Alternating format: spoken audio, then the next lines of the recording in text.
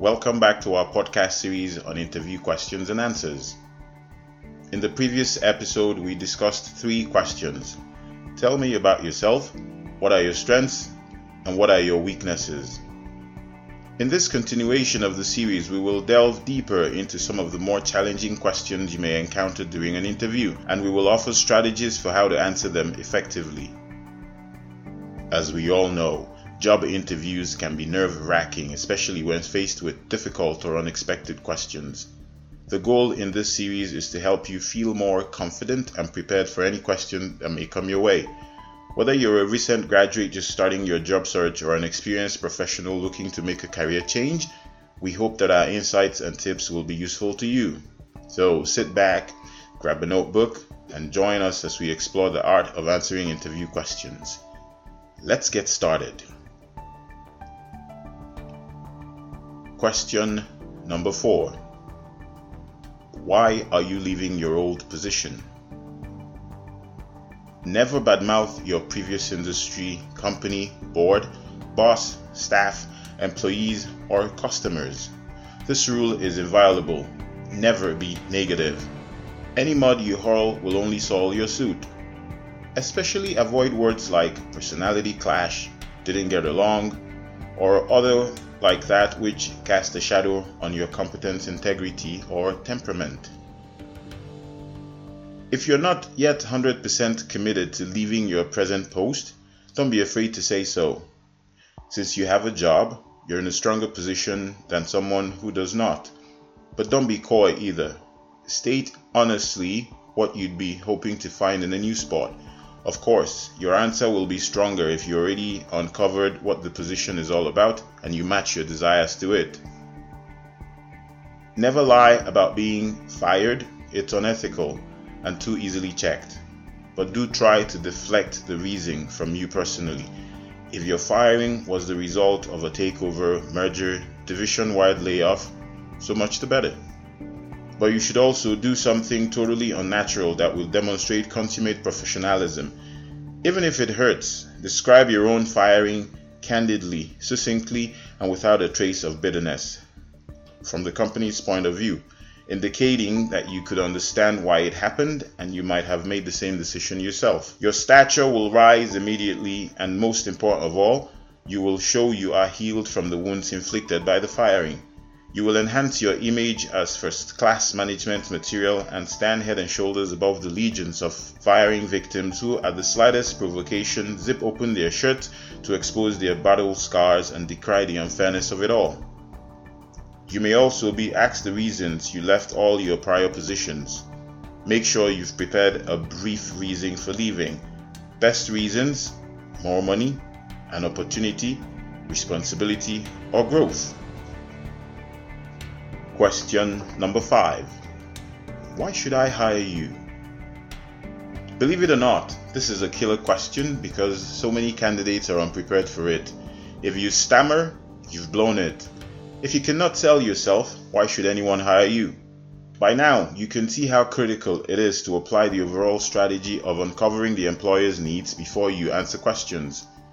If you know the employer's greatest needs and desires, this question will give you a big leg up over other candidates because you will give him better reasons for hiring you than anyone else is likely to. Reasons tied directly to his needs. Whether your interviewer asks you this question explicitly or not, this is the most important question of your interview because he must answer this question favorably in his own mind before you will be hired. So, help him out. Walk through each of the position's requirements as you understand them and follow each with a reason why you meet that requirement so well.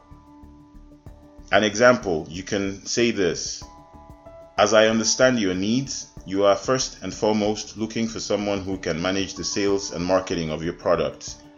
As you've said, you need someone with a strong background in fast-moving product sales.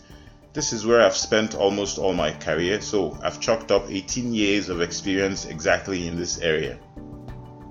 You also need someone who can expand your product distribution channels.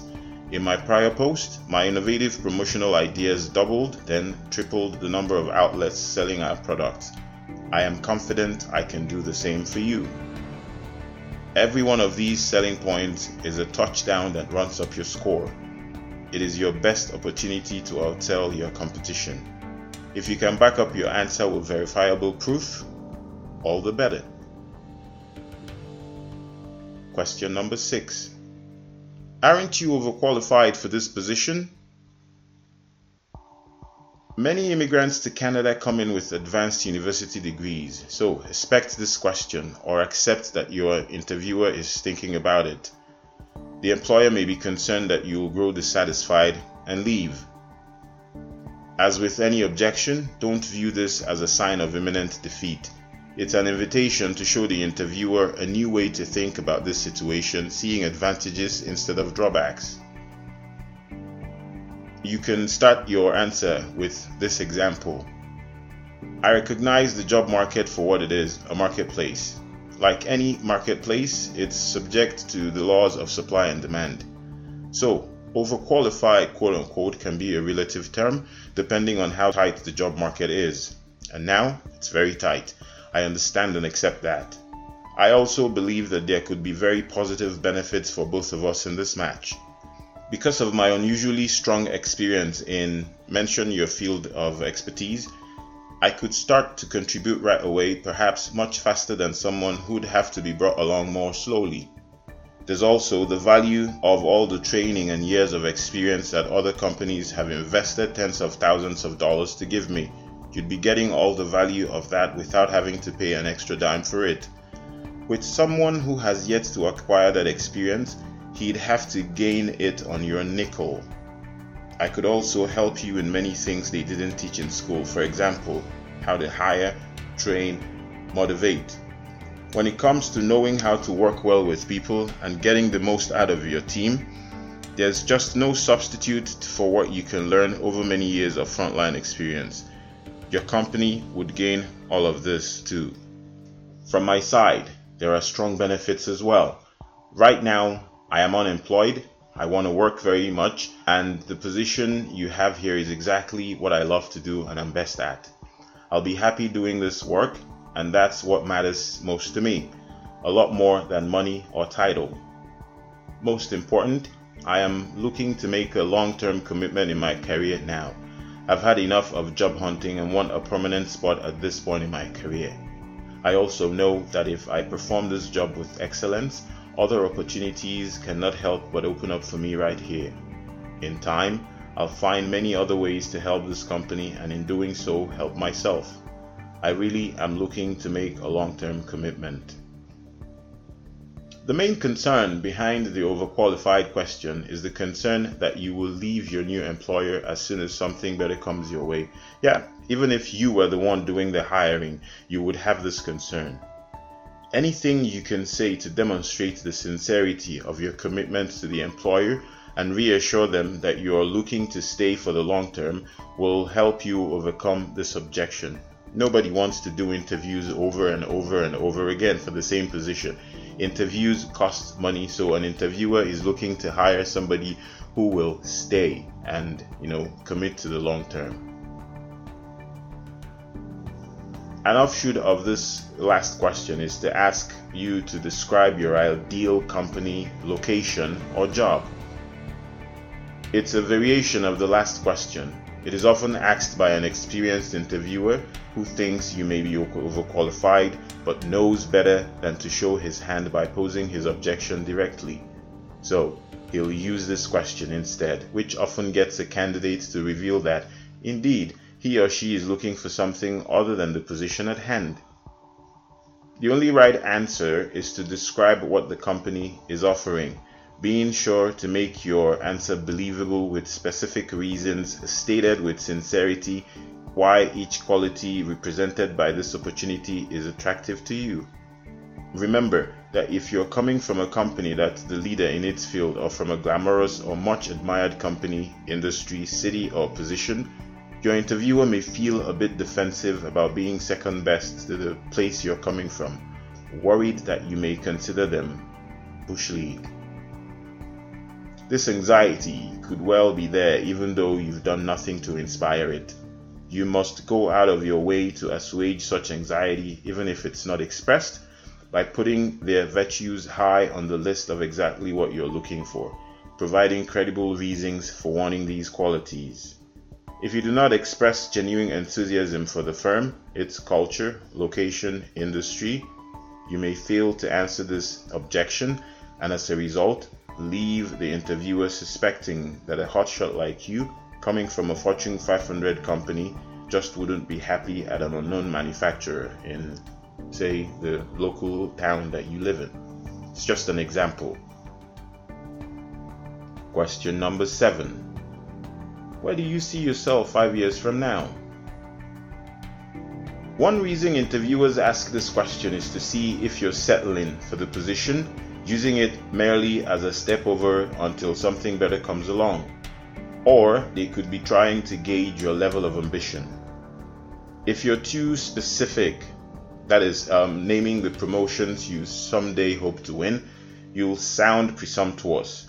If you're too vague, you'll seem rudderless.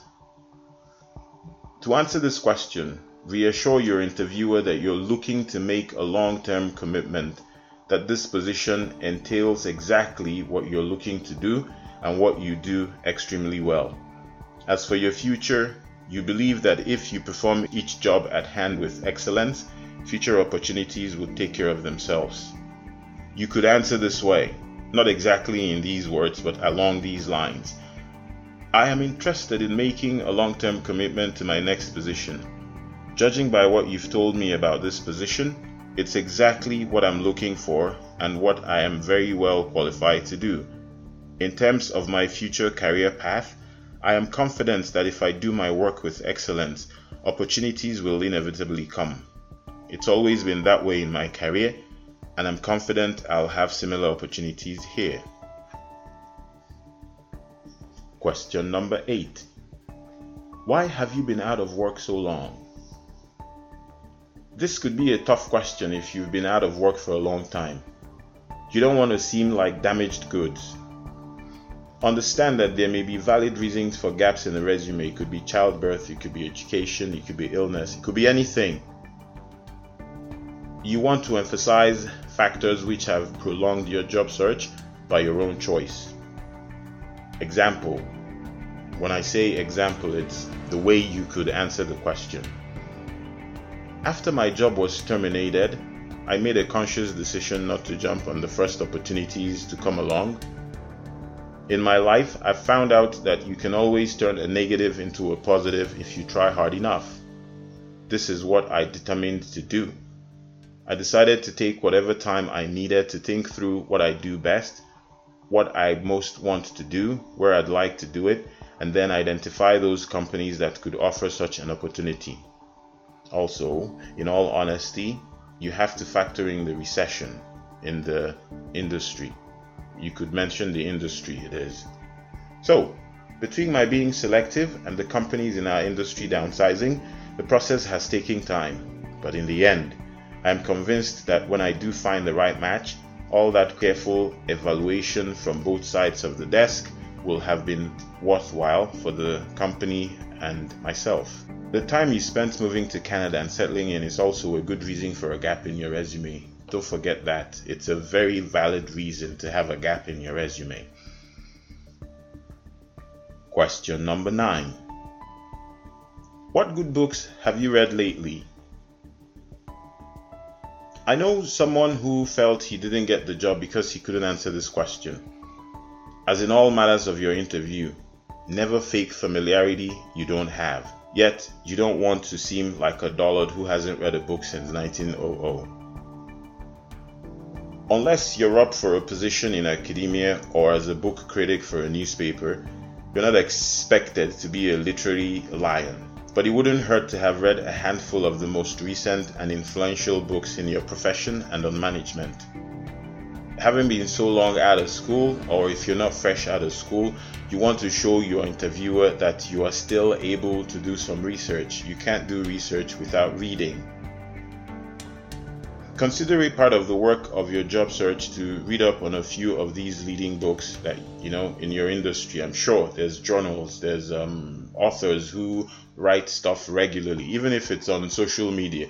Make sure you follow the trend in your industry, but make sure that what you follow has quality that reflect favorably upon you, nothing that could even remotely be considered superficial.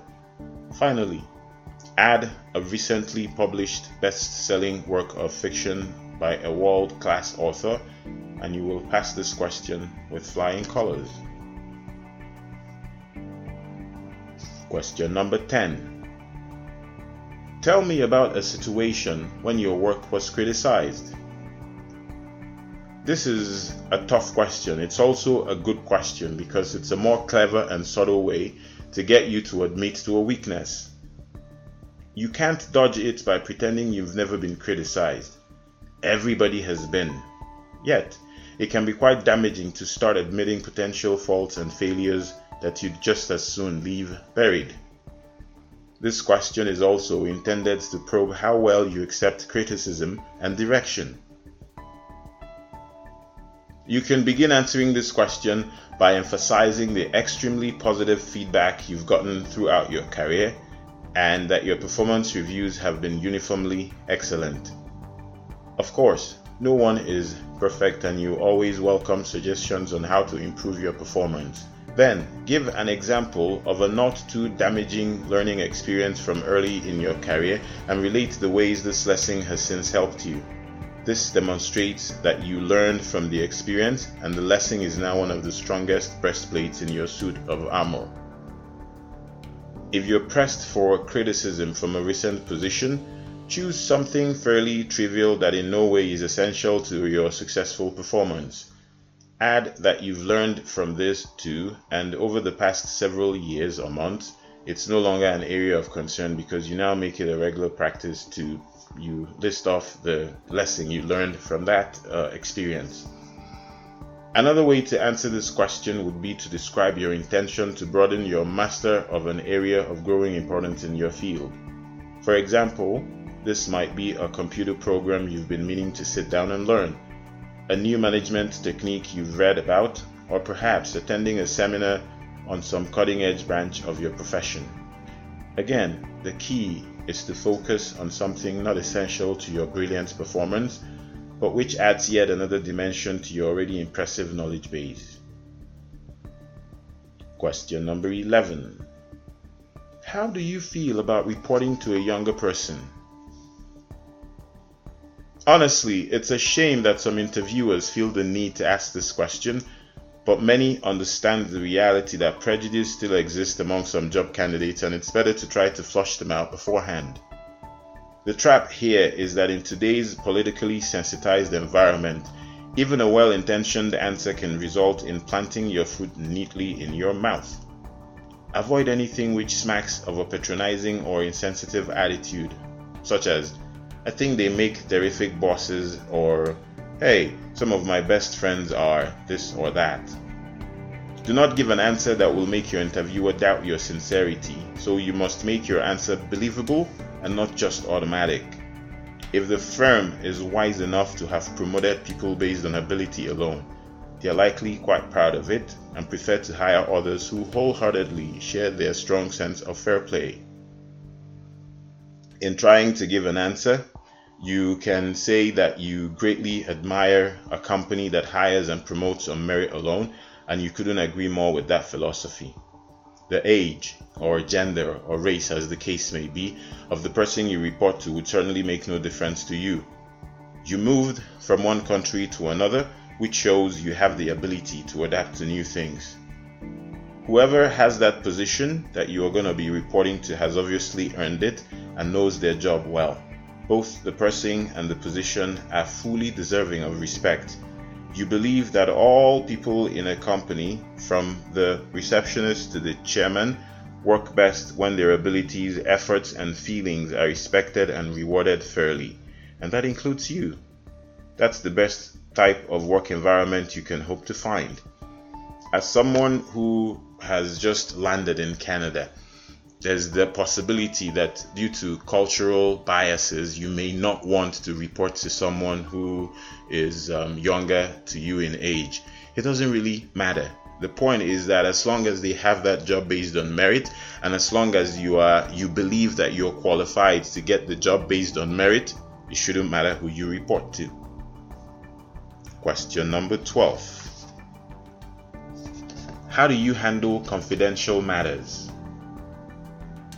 When an interviewer presses you to reveal confidential information about a present or former employer, you may feel it's a no-win situation. If you cooperate, you will be judged untrustworthy. If you don't, you may irritate the interviewer and seem obstinate, uncooperative, or overly suspicious. Your interviewer may press you for this information for two reasons. First, many companies use interviews to research the opposition. It's a perfect setup.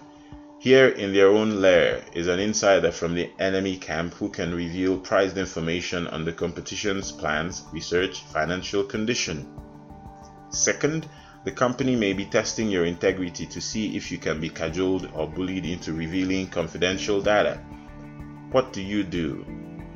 The best answer here is easy. Never reveal anything truly confidential about a present or former employer. By all means, explain your reticence diplomatically. For example, you can say, I certainly want to be as open as I can about that, but I also wish to respect the rights of those who have trusted me with their most sensitive information, just as you would hope to be able to trust any of your key people when talking with a competitor. And certainly, you can allude to your finest achievements in specific ways that don't reveal the combination to the company safe. But be guided by the golden rule. If you were the owner of your present company, would you feel it ethically wrong for the information to be given to your competitors? If so, steadfastly refuse to reveal it. Remember that this question pits your desire to be cooperative against your integrity. Faced with any such choice, always choose integrity.